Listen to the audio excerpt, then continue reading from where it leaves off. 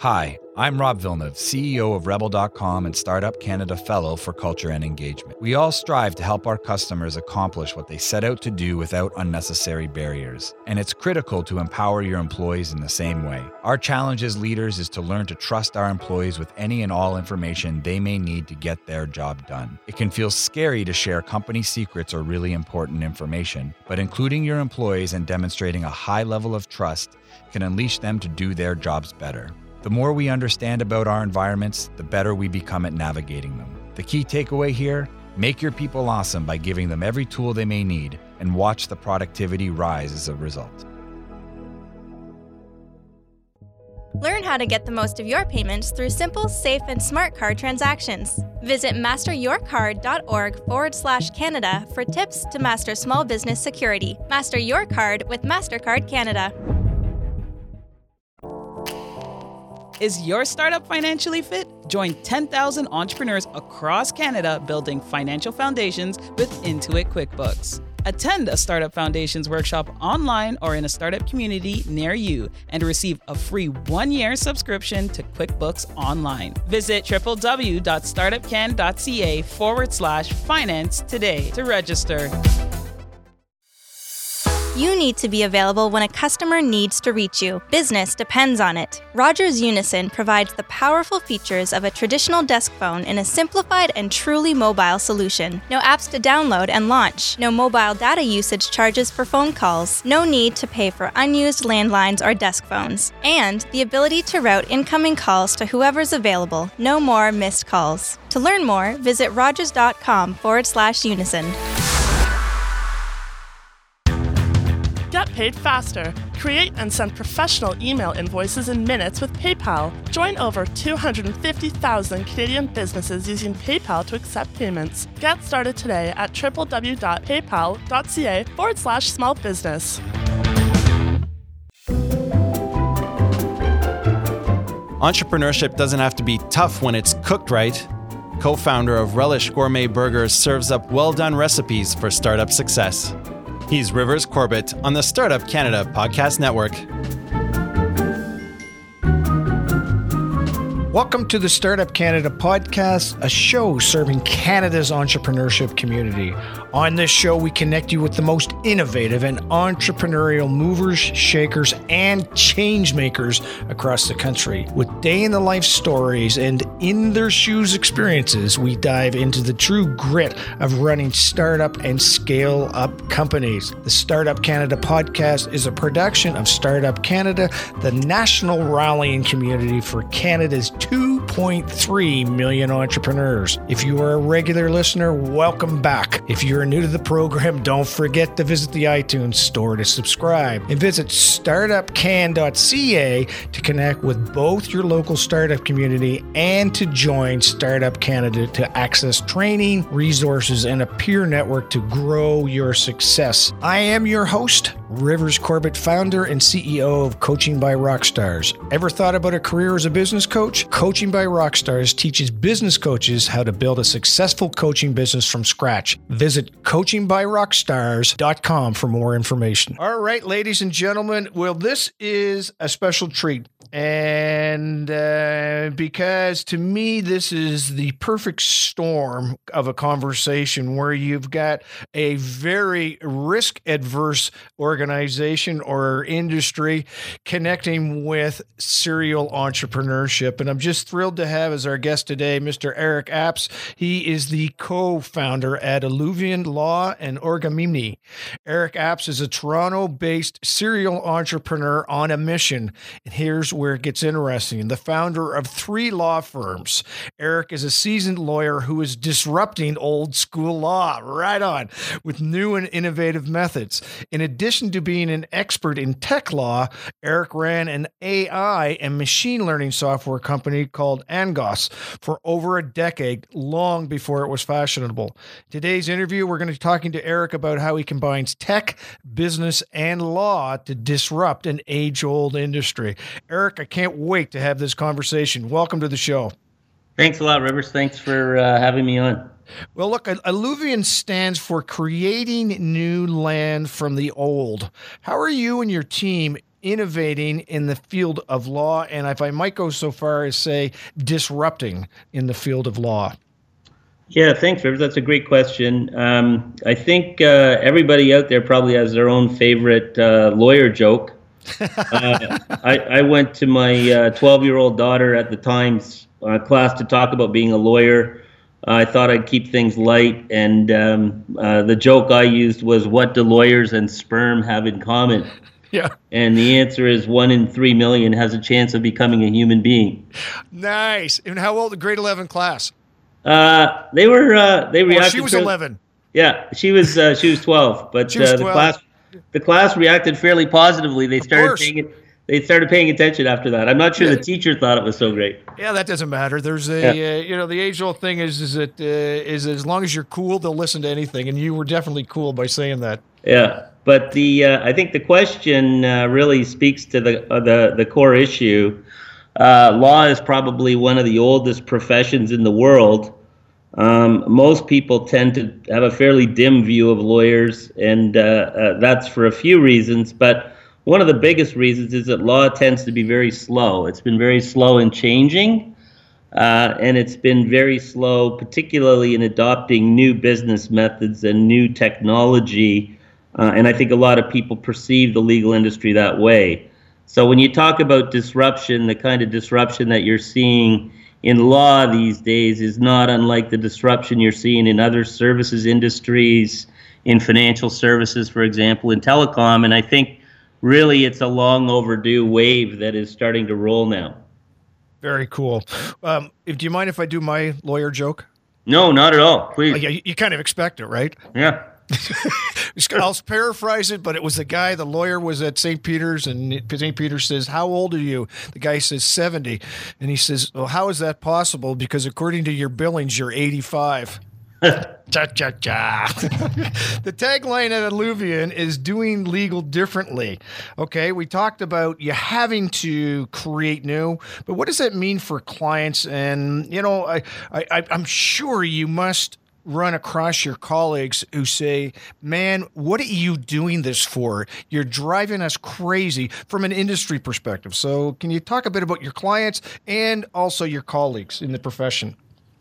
Sure. So from a difference point of view, the tagline, doing legal differently, we're hoping is both reflecting what we're trying to do from a branding point of view in the marketplace, and also a message that we can take back into the legal industry, and particularly to lawyers who are looking for a different approach to their practice. So the kind of innovation that you see from Alluvion is innovation in the business model area, from a pricing model point of view, from a profit sharing point of view in terms of the lawyers that are working on the team, and really from a technology and people point of view as well. So if I could use a couple of examples, sure, and maybe we can get into them a bit later.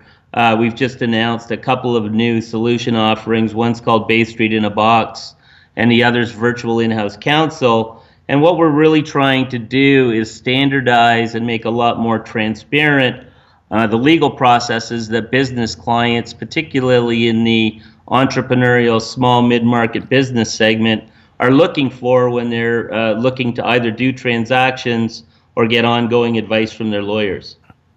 Very cool. Very cool. And when you do you dig into from a client relationship perspective, hey, I got to find out how many kids you have, really digging in more than that, going to where they are versus is relationship building a key part of what you're doing right now and doing things differently? I think relationship building is a key part of what we're doing from the standpoint of the word of mouth factor is still very important in developing and building relationships with your lawyers and other professional advisors. But I guess from our point of view, what we're trying to do is give clients new ways of accessing legal services. Right. So instead of the two twin pillars of traditional law. One is the time-based billing model. So you alluded to it in your joke where you start off as a junior lawyer, you've got an hourly rate of X, and over time it grows to a hideous number. Yes. That model we think is going by the wayside, as is the traditional partnership or pyramid structure for how law firms have been built. So if you're looking at a company that would be working with a law firm in the business domain, in the past, they'd have a senior partner who would pass the work to a junior partner who would pass the work to associates who would get juniors involved all the way down the chain. And if you're a client, you're paying for a set of legal services deliverables, not unlike the icebergs of old, where you see the tip at the top, but there's a lot of stuff dragging under the water. Is this happening? This disruption happening because clients are demanding it, or because just reality in the industry? It's competition is changing. Yeah, Rivers, I think that's a great question. I think there's a lot of factors at play, as you would guess. There's the basic economic growth factors. So the Canadian economy, as with a lot of other economies, not growing as fast as it used to. So given a slow growth environment, everybody's looking to save costs where they can. You've got changes that have been happening in the legal industry, even as it currently sits, where big international firms have been looking to move into the Canadian marketplace. Some Canadian firms are choosing to participate in that process, like Dentons and Norton Rose. Others are, on the wall and no one's asked them to dance yet.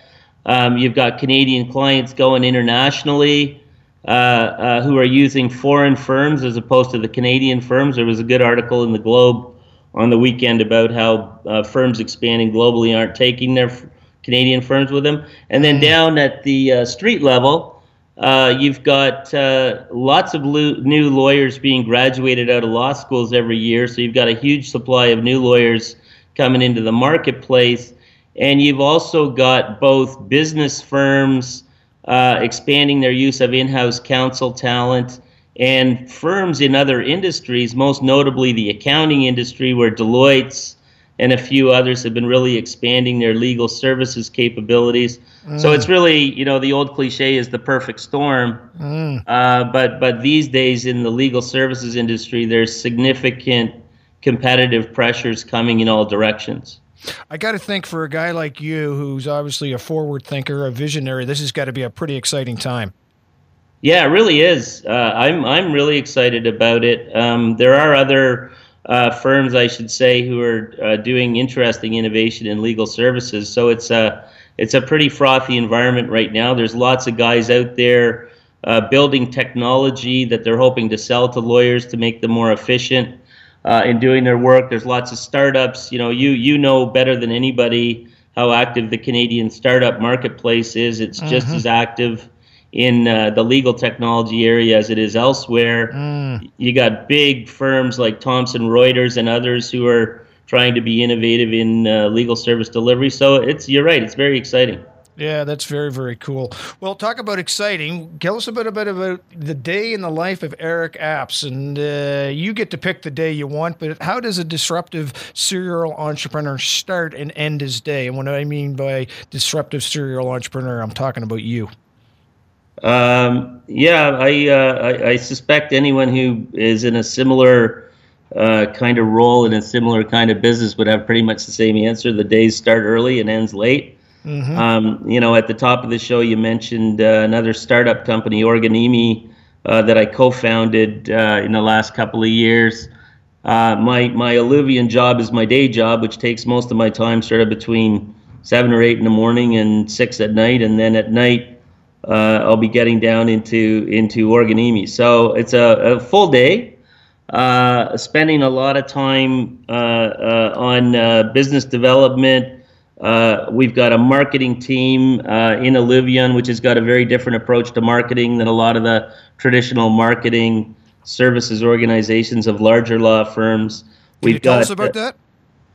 Sure. We're obviously coming at it from a technology industry point of view. We're very much focused on social media, online marketing, and using the latest optimization tools, techniques, and capabilities that are available to extend our social reach, to get people referencing the firm and developing some viral connections, and really looking at non-traditional partnerships where we can bundle legal services capabilities with other non-legal capabilities that other firms are interested in taking to market. So if you think of the small and medium-sized business client, our target market is early stage companies up to 100 million in revenues. We're not particularly interested in competing for the business of Royal Bank or Rogers Communications, but certainly for companies that are entrepreneurial and looking to grow,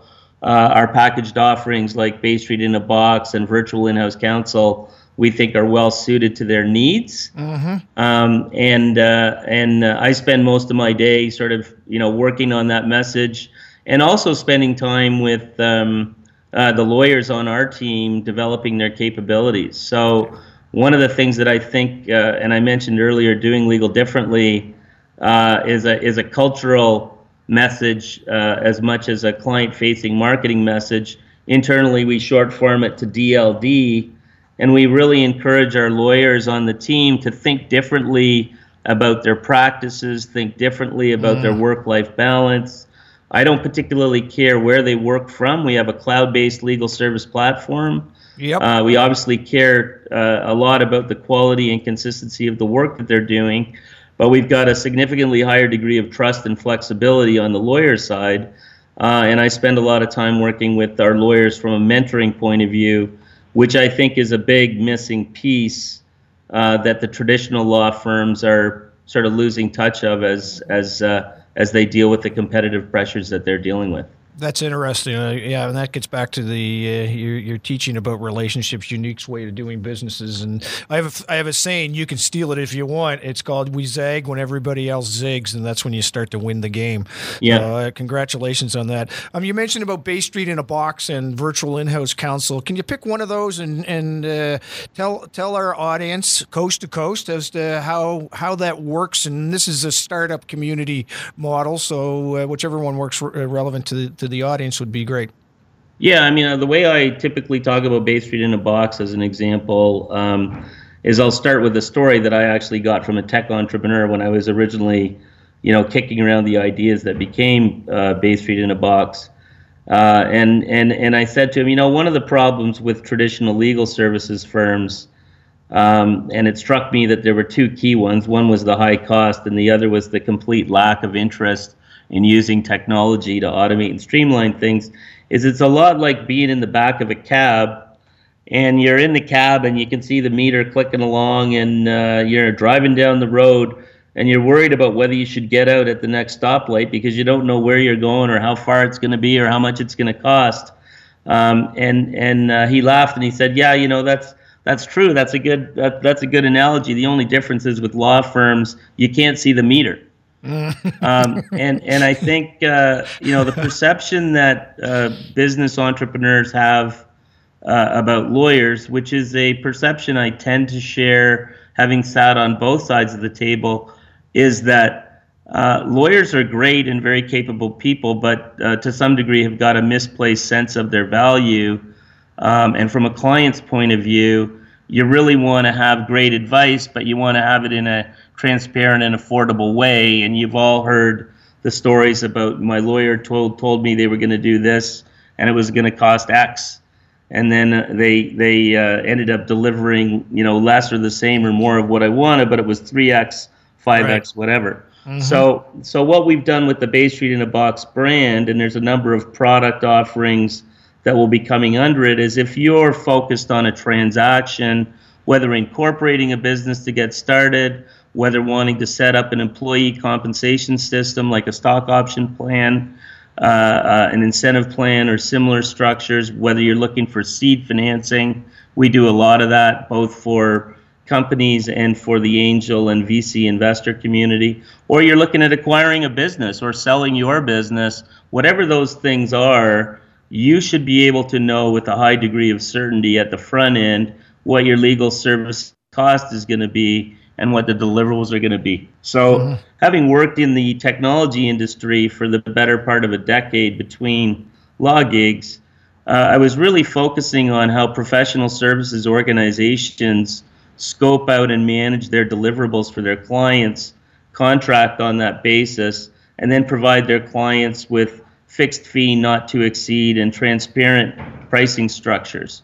So if you look at who we're already doing work with the Bay Street in a Box brand, and we've been running on it now for the better part of 6 months.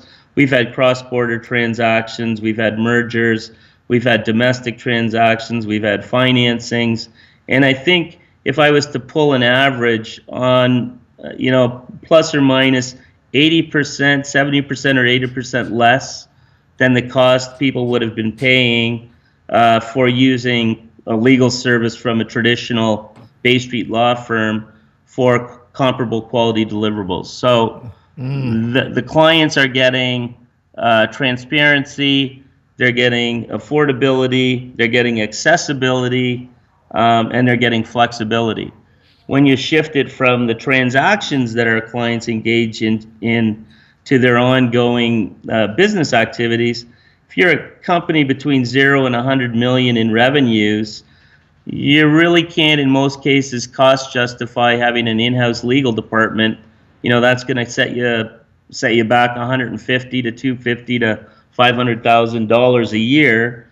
And so what we thought would be an interesting alternative would be to position a virtual in-house counsel, so law as a service model, where clients have access to our entire team of professionals on a monthly subscription fee basis. So the Bay Street in a Box brand is focused on transactional activities, delivering high-impact legal service at a lower cost. The virtual in-house counsel brand is focused on providing clients ongoing advisory legal services, but taking out the pain issue of not wanting to pick up your phone and talk to your lawyer because you think you're going to have a bill coming at the other end of the phone that you don't want to eat. Yeah, and that happens all the time. Absolutely. Happens all the time. Yeah. So not with Illuvian. Yeah, well, and on that note, there's tons of startups across this country, in our community anyway.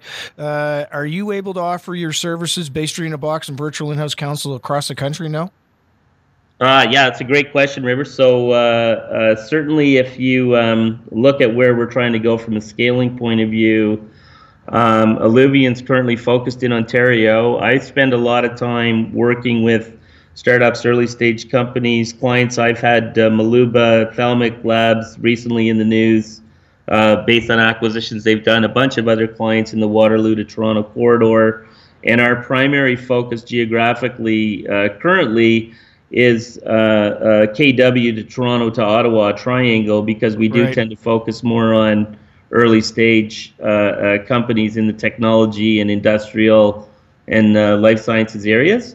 Right. But our plan, and we're certainly already doing transactions and getting inbound requests for support from across the country, is to the extent we prove the model out, scale it out. So we're hoping to be there. So that's I mean, because I'm marveling at the simplicity of your model, but the fact that you're doing it ahead of the scale everybody else is so wonderfully, I'll say, intoxicating, because the need is definitely there. That's why I was kind of like, hurry up, will you, Eric, please, because I think what you're offering is a great value to our audience anyway, is part of what their needs are going to be. So it's great to hear that. Thanks. Yeah. Is just before I go into the next question, I am a firm believer you start the dating process before you actually want to date. So what's your website address so people can start to check you out before, or of course even in Ontario?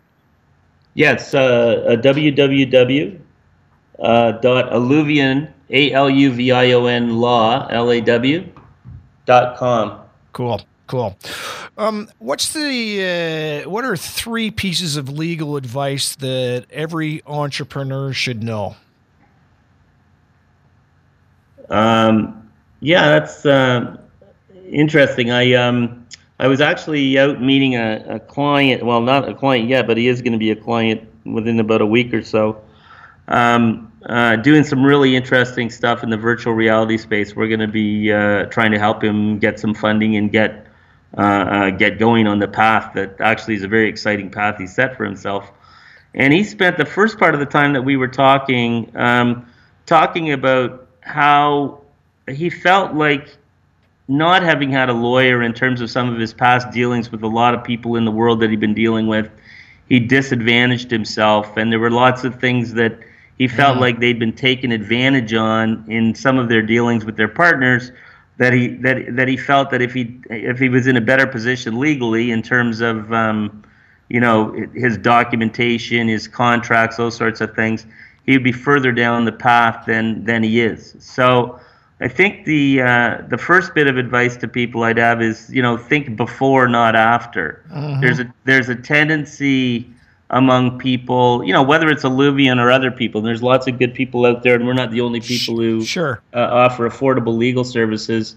The first piece of advice would be, think before and not after. It's a lot cheaper to get things done right the first time than to deal with the mess. Right.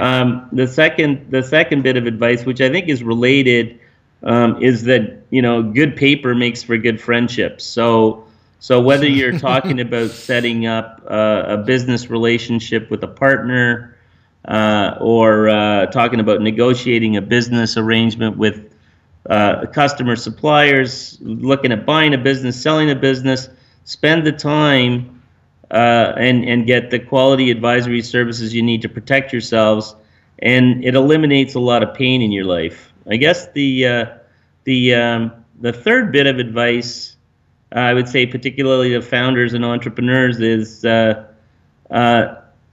don't quit until you know it's time to quit. So there's lots of people who sort of wonder why it is that some businesses become successful and others don't. And the reality of it is, if you peel back the onion on a lot of the companies that have been successful, it's because, at the times when things look bleakest, they sort of had enough passion and belief in their idea that they doubled down and they kept going. So the third bit of advice, which is not so much legal advice, but it's business advice, is don't quit. Right. I think that actually sort of speaks to another dimension of the firm. My partner, Mike, and I, really between us, have got many years of experience, not just as lawyers, but on the business side of the table, having worked in fairly senior roles in companies that were out there, getting burned all the time, and certainly we, like a lot of other founders, have the burn marks to prove it. So it's a rite of passage, man. It's a rite of passage. That's right, and there's a great reservoir of good practical advice that comes out of that. So we've got lots of good advice for people on things not to do. Yeah, well, but that's all right. As I say, it's definitely the rite of passage. I remember I had a business partner who embezzled on me, and what was funny is all the people that weren't entrepreneurs said, "Oh my gosh," and all the people that were entrepreneurs are like, "Yeah, well, whatever, get over it, move on." It's just the rite of passage. So I want to dig a little deeper on one of the things you were talking about is in the don't give up. Is there one area that you find in your experience in your journey and working with your clients that's the area where they typically start to give up on? I don't know if that question makes sense to you or not. Yeah, and I think there's a lot that's been in the news, in the last few years, as the whole startup ecosystem thing has become, the buzz and the new thing. The references to pivots, and so if something's not working in one area, you'll see a lot of these early stage startup companies sort of pivoting to a new area or opportunity. So I think the current expression of what a pivot is really is nothing more than a restatement of the don't give up mindset, which is what ultimately makes entrepreneurs successful. There's a difference, I'd say, between not giving up and being able to take a step back and take a look at the path you're on and see if there's a better way to get to where you want to be. So one of the things that we see, for example, is that a lot of the people who tend to be giving up are giving up likely because whatever it is that they've been trying to pursue is too small an opportunity, and nobody told them soon enough that it was something that they should not be pursuing, or it's something where they haven't really thought through completely the business model, the strategy, the go-to-market approach, that sort of thing. So so there's a lot of people who end up getting into this area, particularly recent university graduates who end up getting very frustrated, and it's because they've fallen in love with their idea, and when they find it a lot more challenging than they thought to pursue it, that leads to a sense of wanting to sort of throw the tools down and walk away. And I think it's very valuable to sort of take the learning that you get from those experiences, and take a step back and gather yourself up and refocus and do it again elsewhere, and apply the lessons that you've learned to get to your ultimate point of success. Love it. Love it, love it, love it. Yeah, it's very wise advice, legal or not. It's bang on advice. And you were talking about some of those things that cause people to get, I'm done with this. You yourself were able to ease investment regulations on startup business back in 2013. Now that's what the script says anyway. So what's the investment landscape for small businesses in Canada today? I think the that reference, I think, was back to some of the discussion that was happening around the whole issue of crowdfunding and whether equity crowdfunding should be permitted. And we were very strongly supportive of the idea of permitting it, although and I don't think it's a function of the regulation and the way it's been implemented. I think that is still a concept in motion, in the sense that there hasn't been a lot of success in the market on the equity funding side.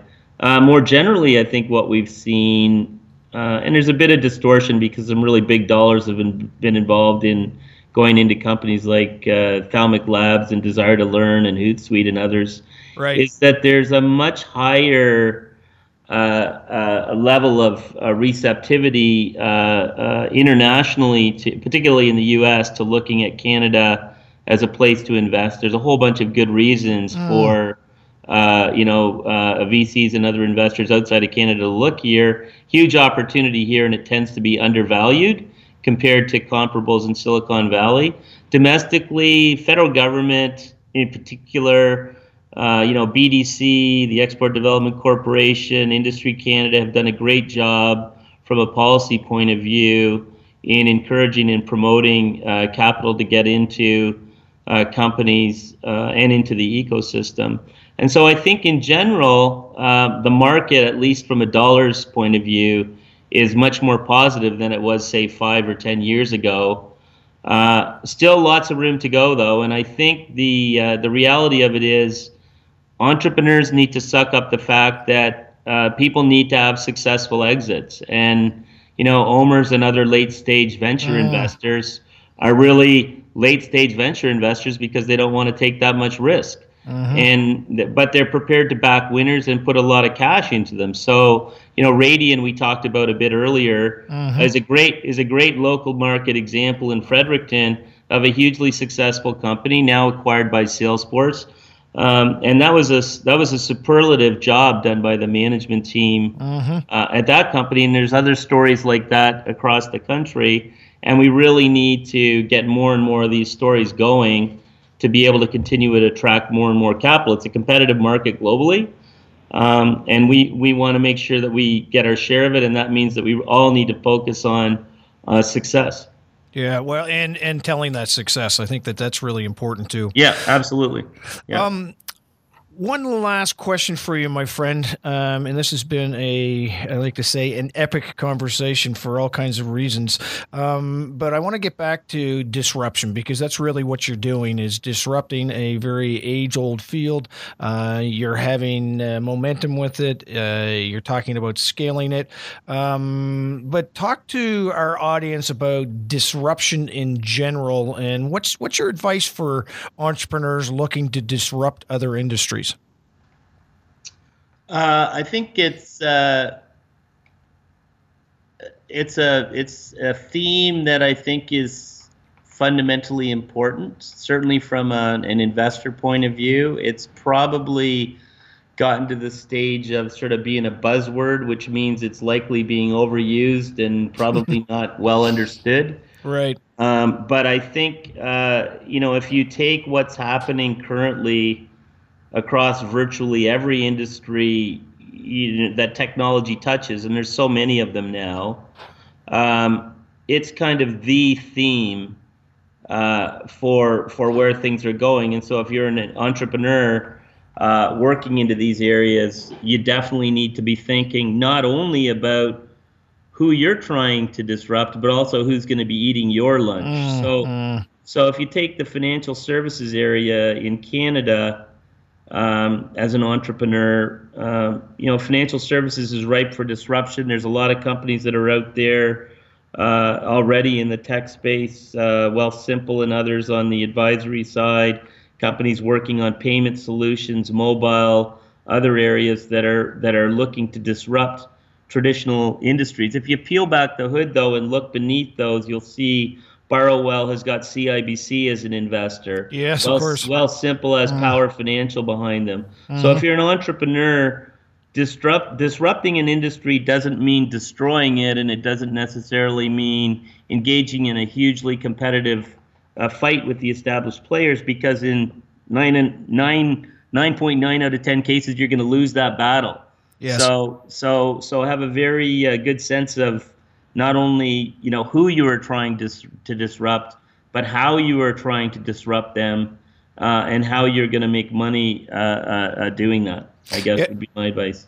And the disruption can come at various levels too. If you're ultimately trying to teach yourself about how to live in this world of disruption, it doesn't mean you have to go from 0 to 4,000 miles an hour at one time. You can do little things that ultimately create a culture of disruption in your company and then grow from there. Would you agree with that? Yeah, I would. I mean, I would tend to agree with. I mean, it depends, I guess, in a sense. Like when Uber introduced the alternative platform for people to book rides, that was a fairly massive disruption that was felt almost instantaneously. I mean, people think of Uber as a ride-sharing service, but as everybody knows who's used it, there's some very sophisticated technology underneath the surface of that company that makes it all work. So, those guys started out with a plan. There'd been 3 or 4 companies that had failed in the ride-sharing area before those guys sort of spun the Rubik's Cube, and they hung in there long enough to think it through. And that was huge, massive global disruption. I agree with you. There's also things that you do incrementally. And I think actually in the law area, that's kind of what's happening. Law is, the horse being dragged to the water and being forced to drink, in the sense that, lawyers who are sort of in their, 40s to 50s to 60s, I sort of have this visual image of them just hoping they can get out of the door and close it before chaos descends. But if you're a young lawyer, yes, and you're working in this profession and you're committed to it, you need to be figuring out how to make more effective use of technology and how to make more effective projection of your personal brand, which are the 2 twin towers we think of the new law model, which is what we're promoting. Sort of the personal brand combined with the more effective use of technology to be able to survive and thrive. And that's going to be by definition an incremental exercise. So it's disruption every day. Yeah. As much as you can do. I may have asked you this question before. Actually, I think I did. You may have answered it. How about that? But I think it's such an interesting question to ask, just in case I can't remember what the answer was. I'm going to ask it one more time. Sure. The older generations in law, do they look at you and say, come on, Eric, would you just, do you get a lot of peer pressure to say, what the frig are you doing? No, I don't. I think a lot of people in the legal industry fall into one of 2 camps. There's one camp who are doing their thing. The guys on Bay Street tend to think that they're in their own world, doing their own thing for large corporate clients, and that world is not going to go away anytime soon. And there's still tons of stuff happening in terms of large transactions and large legal bills. So right. So there's that audience who sort of look at it and it's an interesting thing maybe, but they're not really sort of focused on it. I think there's other people who look at it and when we were talking earlier, I was talking a bit about the lawyers who work for Alluvion and the ones we're looking to attract. There's really three audiences of them. There's the young lawyers who have graduated within the last 3 or 4 years, who have found it difficult to find work, not because they're not highly capable and very well credentialed, because it's incredible how talented on paper and in real life a lot of young people are, but because the market's not growing fast enough to absorb them, and because older lawyers are hanging around longer. So that's one of the audiences. Our second audience, primarily not exclusively women, late 20s to 40s, who are sort of in a different, zone in their life and are looking for different work-life balance choices, but are still very focused on contributing to the bank account and maintaining their credentials, but having the flexibility to do that by working from home or, the other flexibility things we offer. Right. But to get back to your point, the last group actually is more senior lawyers who are either on the up and out model in traditional law firms, still very talented people. Some of them have a book of business. Some of them are interested in only working for some of their clients because they don't want to work for others. Some of them want to be semi-retired, not fully retired. Those people are looking at it not as a negative thing, but as a potential positive way of extending their longevity in the profession, dealing with less risk and stress, and not having to make a choice between the false choice between staying in a big firm and being out on their own and having to build their own practice. Yeah. I appreciate that a lot. And I'm going to tell you, I'm impressed. I just got a mention that from Alluvion Law discussing our disruptive legal service, Bay Street in a Box with Rivers Corbett on the podcast. Brilliant, my man. That's just, I don't know if it was you. I don't know if you get somebody helping you do it, but the fact is your company's focused in on engaging with clients in a very disruptive way, in addition to delivering services. Says a lot about where your success is going to be. It's going to be very, very interesting to watch your journey. And if I can help you in Eastern Canada get to where you need to go, feel free to reach out when you're coming this way. That's great, Rivers. Really appreciate the time, and thanks for having us on the show. Thanks, Eric. Have a great day. Take care. Thank you for joining us this week on the Startup Canada podcast, a show dedicated to unlocking the entrepreneurial potential of every entrepreneur with access to inspiring stories and tangible lessons to help you run your business. Want access to more awesome entrepreneur content? Visit startupcan.ca for the latest startup community news and upcoming events like our popular hashtag startup chats and hashtag startup school, which you can catch every Monday, Wednesday, and Friday at 12 p.m. Eastern. Till next week, I'm Rivers Corbett, leaving you with a sneak peek of next week's episode. Hi, this is Steve Beauchene, CEO and co-founder of Beau's All Natural Brewing, and you're listening to Startup Canada Podcast. So let's go to you sold your company to your employees, presumably, again, based on my script, on your 10th birthday. So you did 2 of these things. So can you talk to us about the selling of your company to your employees and what's that's meant for the company since then? Sure. So from a legal technical side, the program that we are running is an employee share ownership program, quite often referred to as an ESOP. Mm-hmm. But what it basically is we started the brewery off, obviously not with enough money to get the thing off the ground. And so friends and family put some money into the company. And over the last 10 years, they've seen on paper the value of their investment go up dramatically. But because we're growing quickly, we're not issuing dividends and things like that. So they're not actually seeing any actual cash. Right. Some of these friends and family members, they're getting into their 70s and they're starting to say, hey, is there any way to ever get any money out of this thing? And so what we've done with this ESOP program is we've said, okay, the hardest part of getting your money out of a private business is finding buyers. And from our perspective as a brewery, we don't want just anybody as an owner here. So we're not even going to let you just sell to anyone, because we're very, very fiercely independent.